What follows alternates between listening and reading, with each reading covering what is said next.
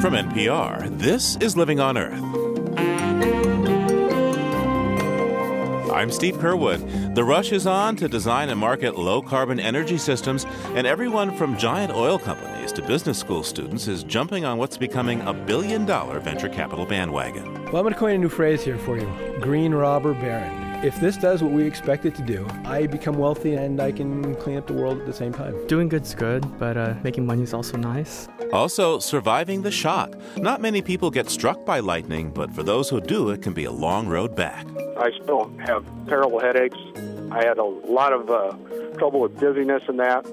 They did a functional MRI and they found out the one side of my brain had pretty much got sizzled by it. Lightning strikes and more. This week on Living on Earth, stick around. Support for Living on Earth comes from the National Science Foundation and Stonyfield Farm. From the Jennifer and Ted Stanley studios in Somerville, Massachusetts, this is Living on Earth. I'm Steve Curwood. The green carpet was recently rolled out at City Hall in San Francisco. Inside, 50 mayors from around the world signed on to Urban Environmental Accords, a set of 21 actions designed to promote greener cities. Ahmedabad, Arnhem, and Austin, please come up to the podium. It was the final event of World Environment Day, sponsored by the United Nations. Living on Earth's Eileen Belinsky has our story. United Nations documents are typically agreements between countries, but these urban environmental accords stand out as an agreement among international cities. UN Environment Program Director Klaus Topfer noted that the majority of people now live in urban areas, and if we are looking at the future of the planet, it is urgent that city mayors take action. We have to have this exchange, what we call, let's be aware of the ecological footprints of cities, so that we can step-by-step reduce them and cooperate. We are exporting waste, we are exporting sewage, we are exporting polluted air, and we have to import water, we have to import clean air. As host city of the 5-day World Environment Day conference, San Francisco offered mayors, government officials, and members of advocacy groups a daily forum to share information, experiences, and a plan to move forward toward making their cities greener. At these so-called World Cafe sessions, attendees were divided into small working groups and given a number of assignments designed to inspire global dialogue. Our first exercise today is going to be to talk about the things that you have already done, particularly the things that you're proud of. I think the thing that we're most proud of is actually having done a 100-year plan for the city. David Cadman is Vancouver's deputy mayor. When we did a 100-year plan, we learned that we run out of water in 35 years, run out of oil in 40 years, run out of natural gas in 60 years. So we can't plan tomorrow as if it's a continuum of today. Very little to be proud of. We have done very little to protect one of our most important resources, and that's the riverfront that we have. Juan Martin Luteral works on water issues in Buenos Aires, Argentina. I don't know if you know that Buenos Aires is on the verge of the widest river in the world, and the free land that we have there, it's still in struggle with the lack of vision about the importance of protecting those open spaces for the generations to come. At another table, delegates Dana Smirin of South Africa, Mayor Hilmi Mohammed of Matale, Sri Lanka, and Diego Diaz Martin of Caracas, Venezuela, spoke of their city's priorities. For me, mine was food security and water, so that every family has healthy food and clean water.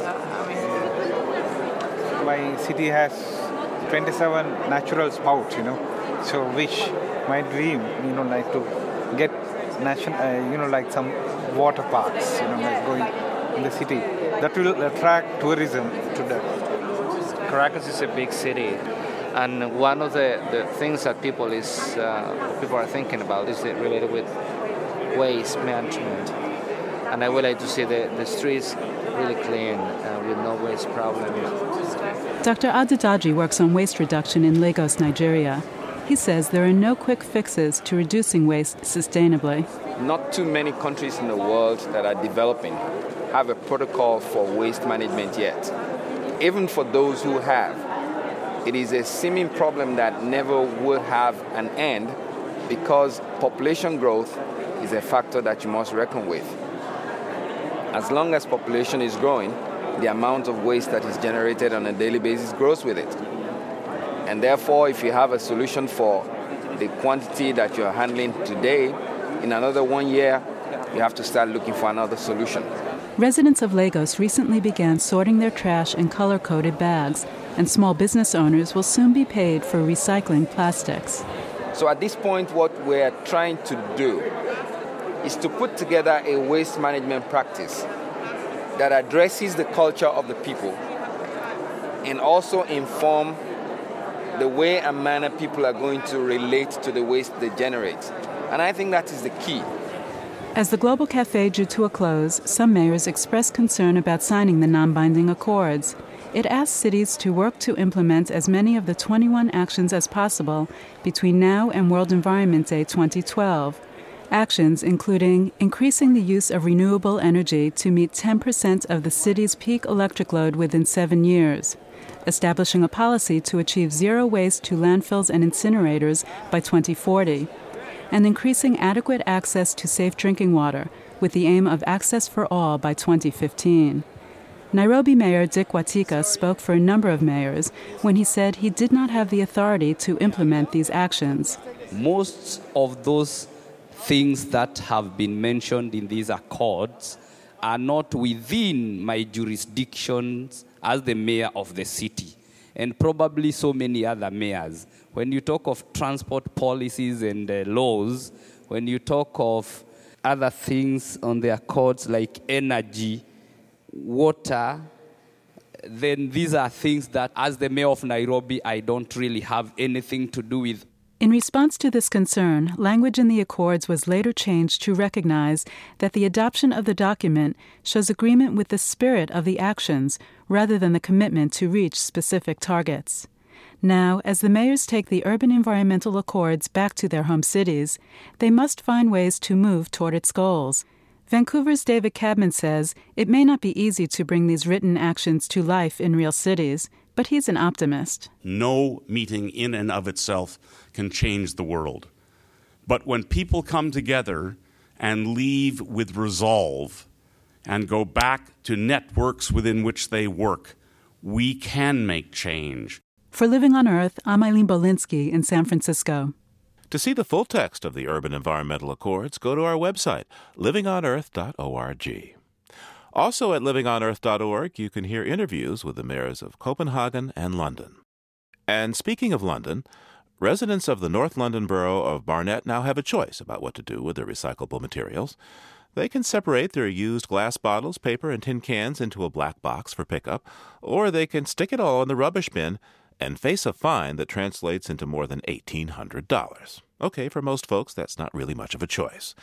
Don McGilvery has our story about efforts to turn reluctant recyclers into rabid reusers. Into the back of the truck, Terry Bradshaw unloads a black box filled with old newspapers, wine bottles, mayonnaise jars, and soup cans. Bradshaw says after a few years on the job, he can tell a lot about people by their recycled rubbish. He analyzes the contents from this house in Milton Avenue, North London. I'd say they're quite average, really. Don't drink a lot of alcohol, but I'd say most of the food they eat is from tins. I'd say they're weekend drinkers, say like a Saturday evening, wine with food. The money we can make out of the recycling can go to the council, and they can start improving things for people that like the roads, streets. Bradshaw takes a few seconds to scan the street. He notes the houses that have signed up in the past couple of months. A lot of people are recycling a lot more. Before, this house didn't do it, and now it is. And the one over the road just there, they never used to do it, but now they're doing it. These two houses have started since January. These houses have started recycling since January because they were threatened with a €1,500 fine. We are not engaged in an activity where we go through people's bins. No, we don't do that. We know who's recycling and who's not. Local councillor Matthew Offord says only 20% of household rubbish is being recycled in his borough of Barnet. Not nearly enough, he says. They're aiming for at least 30%. They're imposing fines because they feel this is the only way to shake people into action. Recycling operatives go round, and if they notice there's a house with a recycling box that hasn't had anything in for some weeks, they report back to the recycling assistants, who can then go and call on the property and speak to the homeowners and find out if there's anything we can do to help them recycle. Some people have said in the past, well, we didn't know what to put in the black box, so we explain it to them and they have recycled. Other people who are maybe elderly, infirmed or disabled find it difficult to lift the heavy box, so we can provide an assisted collection. We can help them out with that as well. It's those people that then, after we've helped them and spoken to them, who then refuse to recycle, they're the ones we'll be looking for in terms of addressing them with a fine.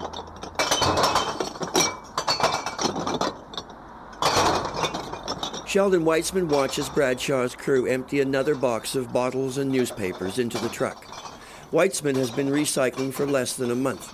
He started for one reason. Be honest, because they're talking about fines for not doing it, really. That's it. Weitzman, a man in his middle age, is a reluctant recycler. Some of his neighbors have been bundling up their black boxes for years, but until now, he's always managed to resist. Perhaps it's his age. This may be something young people do. My children recycle, so it has become a way of life with them. They will sort their rubbish out as a natural thing. Weitzman has plenty of company. Numerous borough residents are complaining. They say rubbish is their private property, and they don't need the state telling them how to dispose of it. They're especially upset with the threat of a substantial fine. Ben Saunders, who organizes the Recycle Pickup program, says they may have a point. The general feel is animosity towards being fined and being told what to do. But I'm not entirely sure that the compulsory recycling scheme is the way forward. It's that sort of big brother syndrome, you've got to do this or we're going to financially deprive you. It's difficult, I don't know. It's just something that it obviously works, there's no doubt about that, but whether it's morally correct, I'm not sure. Councillor Matthew Offord has heard the complaints, but he can't see the problem. Instead of placing all the rubbish in one bin, he says split it up, put it into two bins, one for recycling, the other for rubbish. Everything is free, the black boxes and the weekly pickup. We've made it as simple as possible for the local residents, and the people who won't do it, we don't know why they won't. Perhaps they feel that they shouldn't have to, they don't want to, they can't be bothered. As I said, we've made it very easy for the local residents, and now we're just asking them to use what we've put in place. It will be considered more socially responsible to recycle, because the amount of costs, both in terms of the environment and the amount of landfill that we have in this country, I think that will become socially unacceptable not to recycle and to keep throwing things into the bin. This program is attracting tons of attention from local governments all across the UK and the continent. If this succeeds in North London, plenty of other villages, towns and cities all over Europe are set to impose similar schemes. Oh, let me take you by the hand and lead you through the streets of London. I'll show you something. Our report on recycling incentives in North London was produced by Don McGilvery and comes to us from Deutsche Welle Radio. Coming up, if there's too much water on one hand and not enough on the other, there ought to be a solution, and Mexico City thinks it has one. Keep listening to Living on Earth. It's Living on Earth. I'm Steve Kerwood. Like many cities, Mexico City is strapped for water and for cash. Water treatment facilities and new supply pipes are badly needed, but they'd bust the municipal budget. Now some local inventors believe they found a surprisingly simple and economic solution to the city's water woes, and Conrad Fox has our story.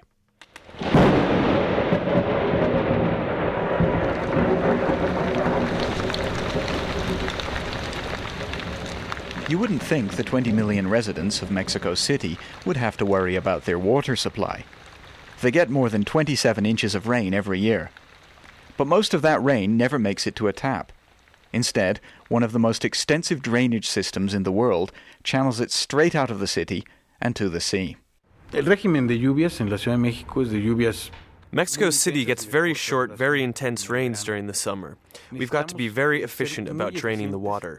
And if we don't get rid of it quickly, not even the Lord our Father could prevent this city from flooding. Una tormenta de estas, ni Dios Padre evita que esta ciudad se inunde. That's Juan Carlos Wash, Technical Director of Mexico City's water system. Flooding is a serious problem in many parts of the city, but keeping streets dry is only half the challenge Wash's department faces.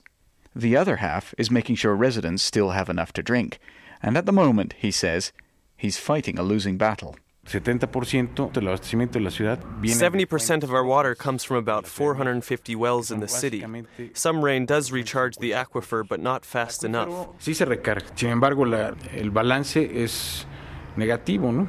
In the south of the city, the water table is dropping about a meter a year. That's not good. In fact, it's extremely bad.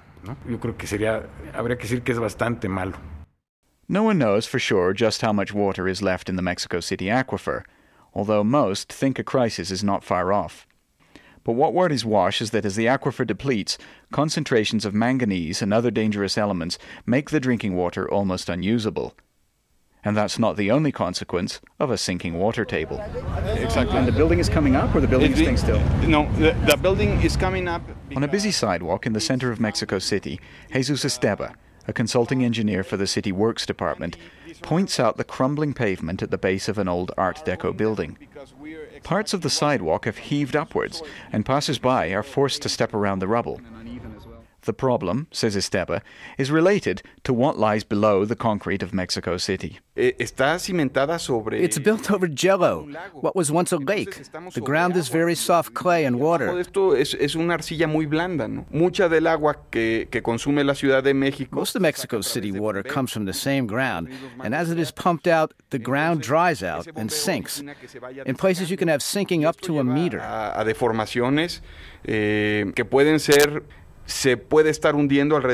problem dates back to the early 17th century, when the Spanish drained Lake Texcoco, which covered much of the Valley of Mexico, to build their new capital soon after the conquest of the Aztec Empire. The valley has no natural drainage, and flooding was a serious problem even back then. To handle it, the Spanish built a series of large drainage canals. They worked for a time, but soil has since subsided, and the canals now run uphill. And moving soil also means broken pipes. The city loses an estimated 35% of its water to leaks, a nightmare for residents like Francisco Gasca. There never used to be a lack of water. I put it down to leaks in the streets. You can often see water bubbling up over the sidewalk. You spend 8 or 10 hours without water in the bathroom, it's horrible. En las banquetas, pasados 8 o 10 horas sin agua en el sanitario es fatal. But a group of Mexican entrepreneurs believes they have discovered a solution to the problem. And it happened by accident. One day in 1996, architect Nestor de Buen and a friend dropped by the lab of chemist Jaime Grau to examine new materials that Grau was developing, mostly paints and paving tiles. They noticed a small paving stone in the corner. When Germán asked him why he didn't want to show us that special piece, he said, it doesn't work because water goes through it. So I told him, Jaime, you're kidding, that's impossible. So he opened the sink, put the piece under the water, and I felt like, my soul was going everywhere around the world. I told him, Jaime, you just discovered something that everyone around the world is looking for. Grau had hit upon a pervious, water-permeable concrete. It's similar to normal concrete, but has no sand. Instead, a special additive holds the gravel together in a strong but porous block, which some have likened to a big Rice Krispie square. De Buen convinced Grau to patent the product, and together they began selling it to the Mexican and U.S. construction industry, under the name Ecocreto. 10 years on, the name is hardly a household word, but its makers are convinced it could be the savior of places like Mexico City. When it shines, it's perfect. Ecocreto can be used for roads, parking lots, and other surface coverings, just like concrete or asphalt. But unlike traditional paving methods, water runs straight through Ecocreto and back into the ground. If this was rain, it would have been more than a year's worth of rain in this small area. Nestor de Buen pours a bucket of water on a parking lot made of Ecocreto. The water disappears instantly, leaving behind just a small wet stain. In most cities around the world, we take the water from the aquifers, but we don't get it back. And in most places, when cities are built, what we are doing is putting impervious surfaces above the ground. so that water is not going to get back when it rains. One of the authorities, when we started the project, told us that if we could give the aquifers 1/3 of the rainwater back, we would solve the problem pretty fast. Others have already recognized Ecocreta's potential for alleviating the water crisis in Mexico City. The product has won several environmental prizes, including one from the World Resources Institute. Some Mexico City officials have promoted its environmental benefits. But although it has been used for some public roads and private constructions, its use hasn't been widespread. In most cases, the city has preferred the cheaper alternative, at least in the short run, of laying traditional concrete or asphalt for new roads. And it's far from ripping up old ones to lay down Ecocreto. Juan Carlos Wash says fixing the leaky water supply system already sets the city back $20 million a year. But it's not only the cost that concerns him. Sí, y este producto es muy apropiado, pero en estas zonas. We think it's a good product and we've recommended local authorities use it, but it's mostly useful in the south, where the city is growing. Here in the center, it doesn't make any sense because the soil is impermeable. No tiene sentido hacerlo aquí. Y es impermeable porque existen depósitos arcillosos que son muy impermeables. According to Ecocreto developers, that problem can be overcome by drilling holes beneath the pavement to allow water to permeate to the aquifer. But that substantially raises the product's cost. Nestor de Buen believes that any solution to Mexico City's water problems is going to be costly, and he's disappointed that the city isn't using the product on a larger scale. Meanwhile, his company is finding new uses for the product. Currently, they're installing it in golf courses under sand traps, and they've partnered with MBA students from Georgetown University to seek new markets in the U.S. But for de Buen, the inspiration remains his thirsty city. In Mexico, the worst problems are not politicians, which are rather bad, most of them. Not the thieves and the kidnappers. The worst problem this country has is the lack of water. De Buen knows Ecocreto won't solve Mexico City's water problems single-handedly, but he believes it's at least a partial solution for the water-strapped city. For Living on Earth, I'm Conrad Fox in Mexico City. In New York City, a team of architects and urban planners have figured out how some taken-for-granted real estate could make for a healthier environment. They did it by taking to the streets, rethinking how to use pavement, drainage, utilities, and landscape, and looking at what other cities are doing. They came up with what they say is the right way to use all those public rights-of-way, in an attempt, says team leader Hillary Brown, to put the principles of sustainability to work where the rubber meets the road. First off, we noticed that cars, surface transit, pedestrians, and bike riders all compete for the right-of-way. But too often, autos win out.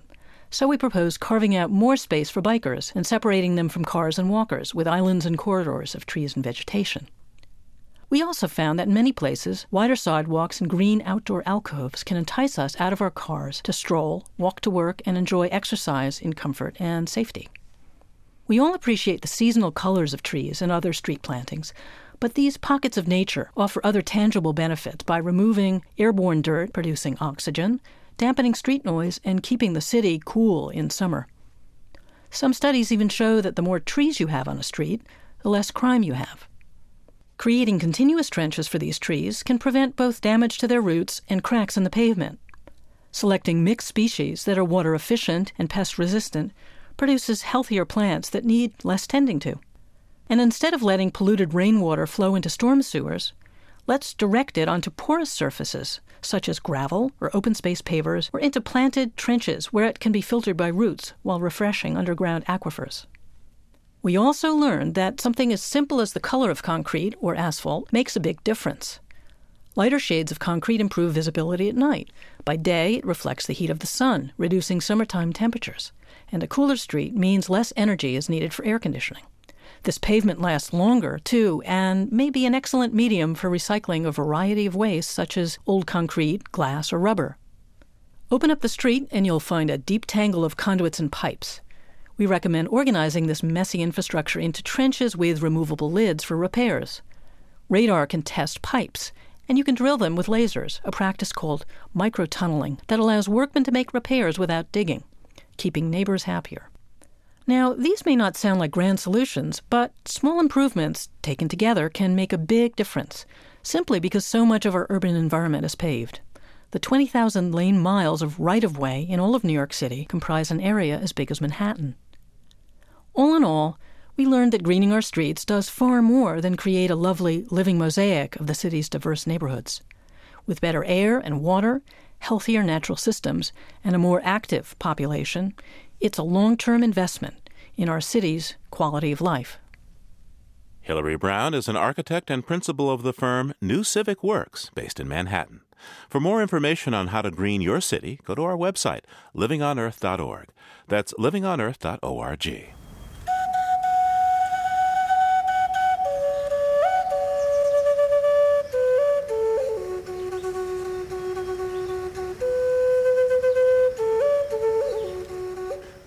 'Tis the season of summer storms, and while some folks relish all that excitement of crashing thunder and pouring rain, others say their blood runs cold at the first flash of light, especially those who have been hit by lightning. Between 200 and 1,000 people in the U.S. are struck by lightning each year. About 70 of them are killed. One person who lived to tell his tale is Russ Francis, a communications worker in Linden, Illinois. We caught him on his cell phone as he was driving home from work. Russ, I hear it's optimal conditions for a conversation like this. Yeah, at the present time, I'm just ahead of a huge thunderstorm. I get kind of antsy, I guess, when I see it storming like this. I hope this won't spook you too much, but could you tell me the story of when you did get struck by lightning? Yes, at the time I worked for a communication company, and I was repairing a line, and it was raining out that day, and it had not been storming at all. And I just had finished up the case of trouble that I was working on and shut the closure up, and I was on the ground and just had stood up, and I remember seeing the flash came out my right hand, and the noise was something I can't even explain how loud the noise is. It's the loudest thing that I've ever experienced or heard or whatever. And I remember getting half thrown back, and the next thing I remember was trying to get back into my truck, and at the time, it blew out the two-way radios that I had in our truck. I had no feeling at all on my right side. It was just about like I'd had a stroke. Wow. So this thing hits you. You see this flash come out of your hand, and then did it knock you out? Did you have to wake up? I don't think I was ever completely knocked out. I know I was super stunned and sat there and got in my van, and I had a headset there where I could have went back and connected on and tried to call for help, and I'm not getting back out in this. So I ended up driving myself back into the office, which was about 2.5 miles away. From there, my boss took me into the emergency room and that. Now, you had some symptoms. Like your whole right side was weak and you lost your hearing. How long do those symptoms last? Well, I was off work for about 3.5 years. For probably the first 2 years, I slept between 20 and 22 hours a day. It just zapped every bit of energy there was out of me. I still have terrible headaches. I had a lot of trouble with dizziness and that. At the University of Illinois Chicago Hospital, they did a functional MRI, and they found out the one side of my brain had pretty much got sizzled by it. So, literally fried the brain, huh? Yep. But you're doing okay. You sound okay. I'm back to work. They told me I'd never be back to work. I'm back to work, and the other side, I guess, is taking care of the side that's been damaged. So we're living life as well as we can. Now, what kind of reactions did you get from family and friends? I understand that a lot of times people have a hard time believing people who say they've been hit by lightning. The biggest thing is 95% of the people, you have no burns or no marks on them, and I was one of those. That you have no physical things. They look at you and you say, well, you look okay. You look healthy. And at the time, I couldn't walk across the room without being exhausted. It gets kind of aggravating that way when people look at you in that regard. So, I mean, you don't have an arm blown off, or you're not sizzled like a overdone hot dog. So they think you should be okay. Well, you're not. I guess my kids have had to deal with me in your mood swings and not being able to remember things because your short-term memory gets pretty much hosed up, and the strengths you used to have are now weaknesses. how has it affected your extracurricular activities? I'm wondering, in particular, if you're a golfer. Well, I wasn't a golfer prior to that. I was an avid skydiver prior to that. And after that happened, I had trouble with blacking out and things like that. I had to pretty much stop doing that sport. That was hard. I mean, your physical things that you used to be able to do, you can't do. You learn to compensate for that, I guess, otherwise.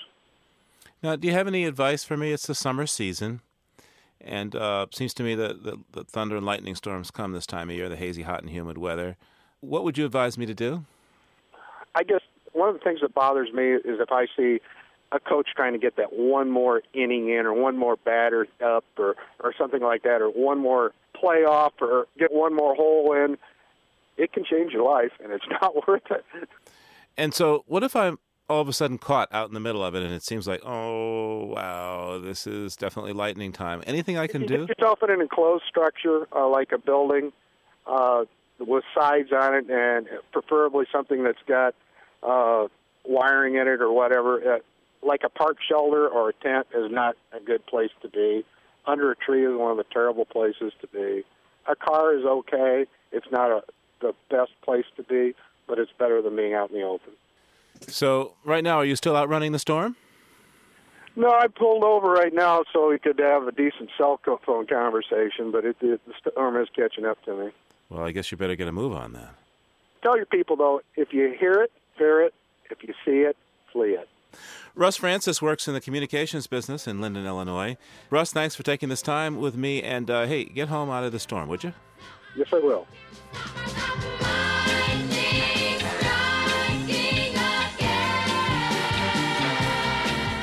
Just ahead, green business plans that some up-and-coming entrepreneurs hope will put them in the black. Keep listening to Living on Earth. Support for NPR comes from NPR stations and Verizon, providing 411 directory assistance for residential and business numbers locally or across the country. The Kresge Foundation, building the capacity of nonprofit organizations through challenge grants since 1924. On the web at kresge.org. The Annenberg Fund for Excellence in Communications and Education, and the W.K. Kellogg Foundation, From Vision to Innovative Impact, 75 Years of Philanthropy. This is NPR, National Public Radio. It's Living on Earth. I'm Steve Kerwood. An increasing number of young, environmentally minded entrepreneurs are trying to develop businesses based on green energy technology like wind, solar, and conservation. Biodiesel is considered one of the green energy fuels because it's made from sustainable resources, mainly plant oils, and produces little pollution.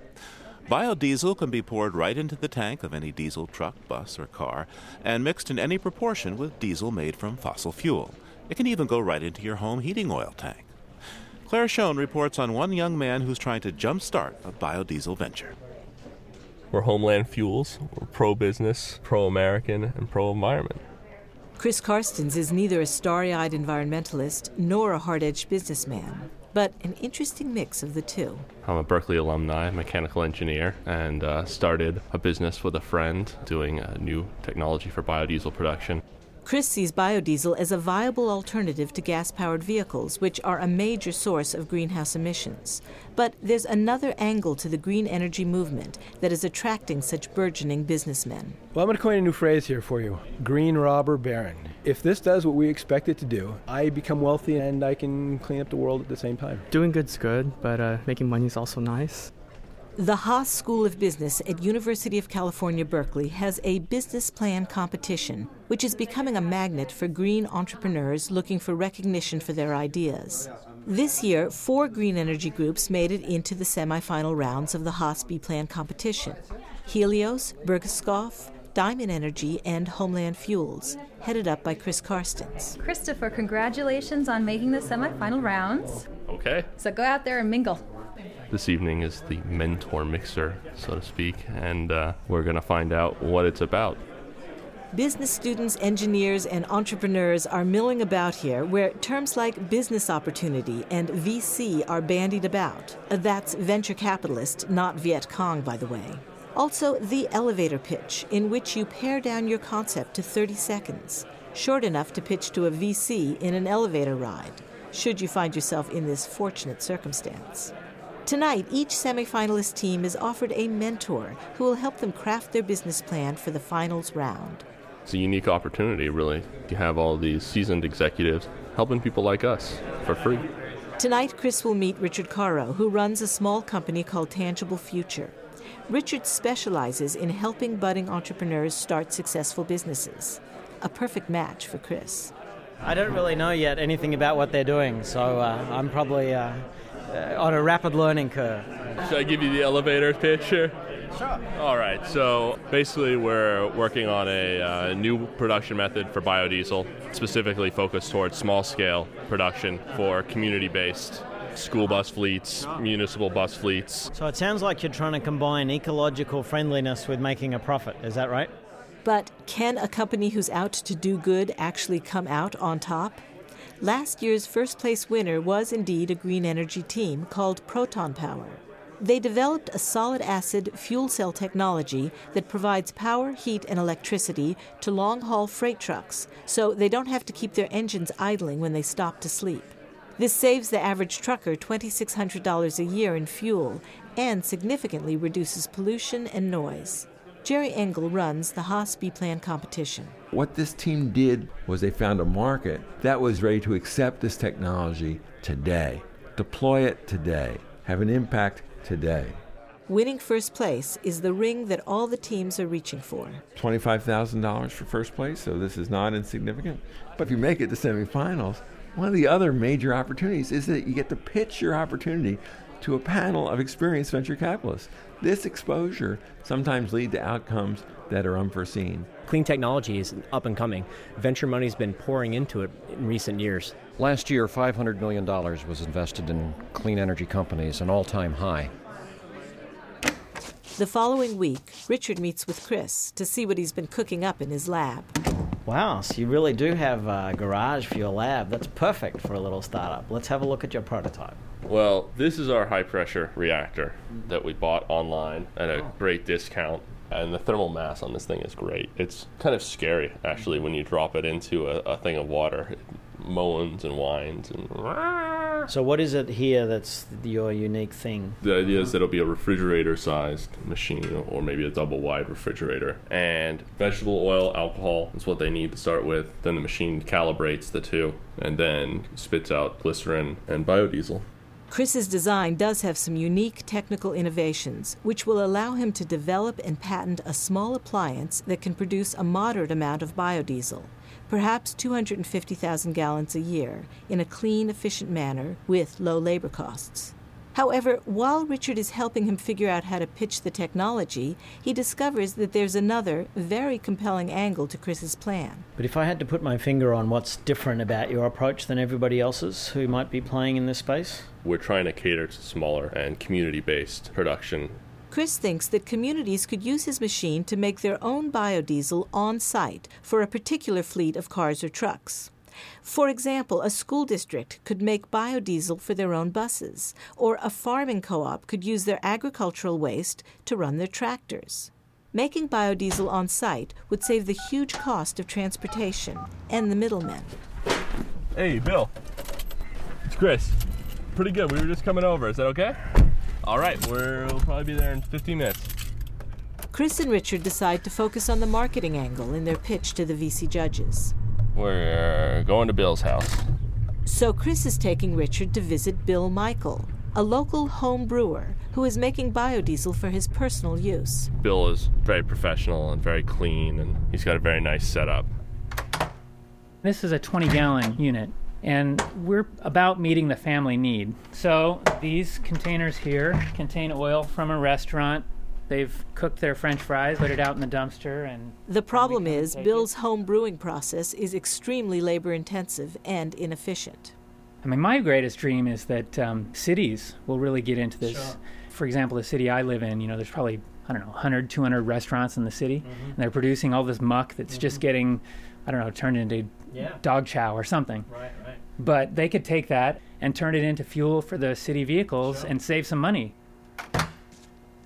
It's a matter of converting that kind of enthusiasm into a real business. While Chris doesn't see home brewing as the solution to the greenhouse crisis, He does see this cadre of environmental idealists as the foundation of a customer base for Homeland Fuels. It's like you've got maybe 50 biodiesel plants in the United States that are making 98% of the fuel. And then you've got thousands and thousands of home brewers. And the home brewers are sitting around saying, why can't I buy this at the pump? And there has to be a bridge between huge centralized plant in Nebraska and a home brewer in Berkeley. And that's what we're enabling. And so we have to figure out a way that we're going to have a profitable business as well, right? Save the earth and make a profit, sure. One potential market for Chris's appliance could be biodiesel stations, where people like Bill could buy his fuel. Today, there are a few scattered stations around the country that are doing it as a political passion, but they have to buy from the big manufacturers who truck in the fuel. Their price is steep and their profit margins are minuscule. What if they could make their own fuel on site? Chris went to visit Sarah Hope at Biofuel Oasis, one small station up the road in Berkeley, to see if they might be a customer. All right, let's go over there, see what she has to say. I'm getting yourself pumped? Yeah. Which side should I take it from? It's pretty sweet. We can pull right in, and we just pump it right directly into our tank. So here goes. It's going to make kind of a loud noise.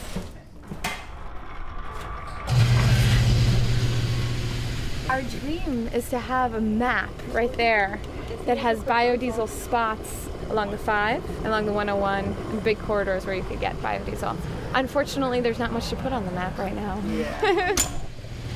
You got 18 gallons and the total is $64.06. We take cash and checks. Okay. Thank you very much. Kind of want to sit down and talk to you about the potential advantages of having a biodiesel plant here as opposed to having it trucked in. You know, at $3.50 a gallon, which we're doing right now, it's like very little profit. Yeah, it's a community service project right now. And that's where the local production comes in. Is we come up with a product to make biodiesel on a continuous basis, and it can use a variety of feedstocks. So you could put waste vegetable oil into it, you could put animal fats into it. So what's the cost per gallon for production? It's probably going to be about 35 cents above the cost of the feedstock. And then you get a put in your other operating expenses and your profit margin. Is this something that sounds of interest to you? Yeah, definitely. I mean, if you come along with something that can give us a better profit margin, that makes a difference in us being able to be here next year. Terrific. Well, thank you very much. You're welcome. It's good. I think she was encouraged by it. As soon as said we can increase your profit margin, that kind of caught her attention a little bit. Chris and another team member, Henry O., meet Richard at his San Francisco office to work out their presentation for the final round of the competition. Now, this slide worried me a bit because I started to drift off in this slide. It just was so reminiscent to me of, you know, when I was an undergraduate, people telling me why I should live in a commune. But the thing that helped me really picture this was the Stanford example you've mentioned, where you take all that waste from the dining hall and convert it into fuel for these shuttles. And so you're just closing that loop in an incredibly cost-effective and environmentally friendly way. The idea is that you have a community that can create its own energy supply from resources that have previously gone to waste. So in the Brazilian example, they pay twice as much to transport the diesel fuel to the community as it costs for the diesel fuel itself. Right? And I believe you have some interesting news on Brazil, don't you? The Brazilian government, they have said that they had funds available for a prototype. We have interest. I mean, this is a market waiting for a product. A business plan competition implies venture capitalists financing it. And so to do that, you need to be helping them understand how if they invest X million dollars, they will make 10X million dollars. And so if the message is, we have a business which will be successful because it enables the manufacture of diesel that will cost less than diesel is today by a lot, and by the way, will solve a lot of the nation's energy dependence problems, and as we migrate out into other places, will help solve world poverty. You know, that's like, oh, okay, I sort of get how that would work. The big day arrives for the presentation.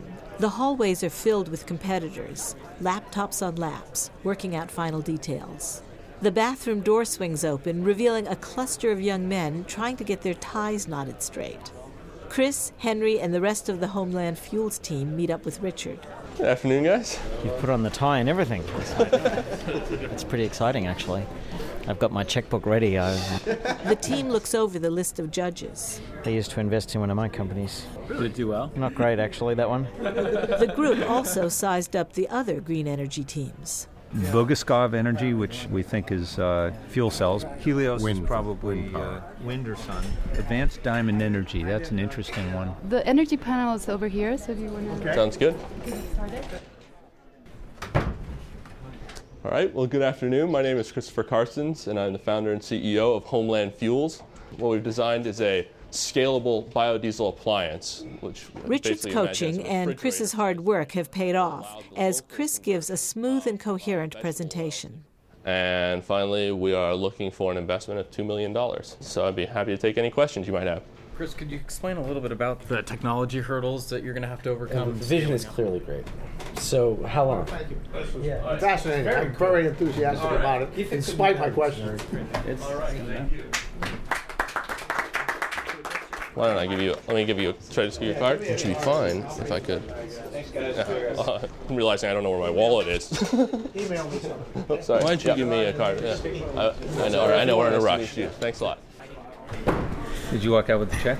Just the business card. Make sure you follow up with them. Okay. Because they like to invest in early stage, high risk type things, just like this. Okay. All right. I will. Well, it's been amazing. They've worked really hard. They've gone from a really unclear concept that had this obvious nugget of interest in it, and they've crafted a compelling story. So whether he wins or not is almost secondary at that point, in that he's got a very exciting opportunity to go create something possibly world-changing, which is what you really look for. Homeland Fuels thought they had a winning presentation, but so did the other green energy groups. I think the judges were very interested. We had a lot of smiling faces. And what did the judges think? Very smart people, very energetic. I mean, that's what has made the startup world go around from day one. These potentially hold the ability to reconcile business objectives with green objectives, which I think is exactly the right way to go. And my kind of firm is their target. We're ready to ship off. Congratulations. Thank you. Nice to see all you other guys. All right, let's go, guys. Okay. Let's roll. All right. An exciting race, but Homeland Fuels did not win. Helios, a team working on solar panels, was one of 7 teams to win this round and head into the competition finals. And out of the original 66 teams, Helios ended up winning both third place and a special technology award. Today is really the moment when green energy is becoming a viable, competitive business opportunity. And the business plan competition has been an excellent forum for green energy companies to make their business case. It's being made, and it's being made well. Chris is not giving up. The competition has given him a strong business plan, which he is using to look for funding to turn his prototype into a saleable appliance. With a little luck and a lot of persistence, you may be seeing Homeland Fuels biodiesel at your local filling station someday. For Living on Earth, this is Claire Schoen in Berkeley, California.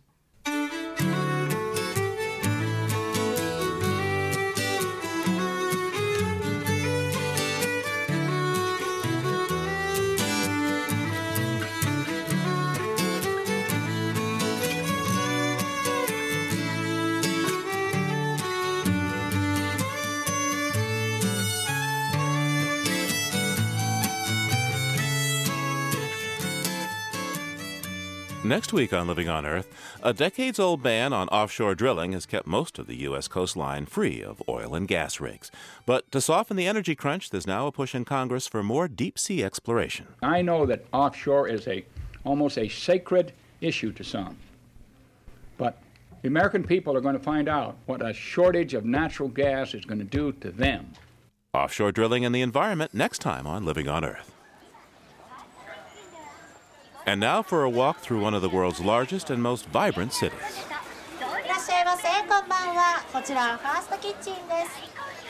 Sarah Peebles recorded these sounds along the Koshu Kaido Road in Tokyo, where sidewalk vendors hawk everything from fashion to fast food. 千切りキャベツ、デミグラスソースをイギリスパンで挟んだボリュームたっぷりの特製サンドです。本は2000年1月19日まで。デザートセットのメニューは当店大好評の白玉クリームぜんざい、黒蜜クリーム蜜まで。今ファーストキッチンでは日頃のご愛顧に感謝を込めてミレニアムポテト増量キャンペーン実施中。大好評、いろんな味から選べちゃうポテトの M サイズがお値段そのままなんと 30% もボリュームアップ。さらに素敵なミレニアム記念誌が当たる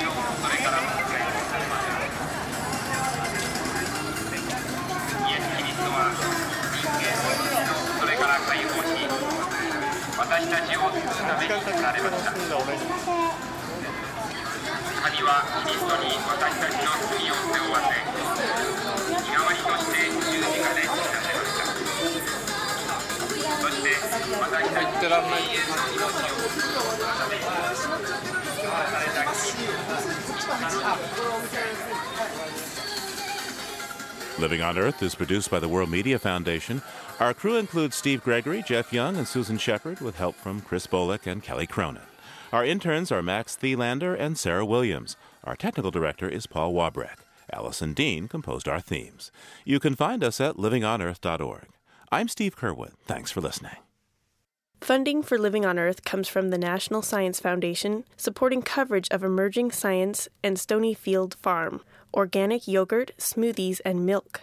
10% of profits are donated to efforts that help protect and restore the earth. Details at stonyfield.com. Support also comes from NPR member stations and the Ford Foundation for reporting on U.S. environment and development issues, and the Town Creek Foundation. This is NPR, National Public Radio.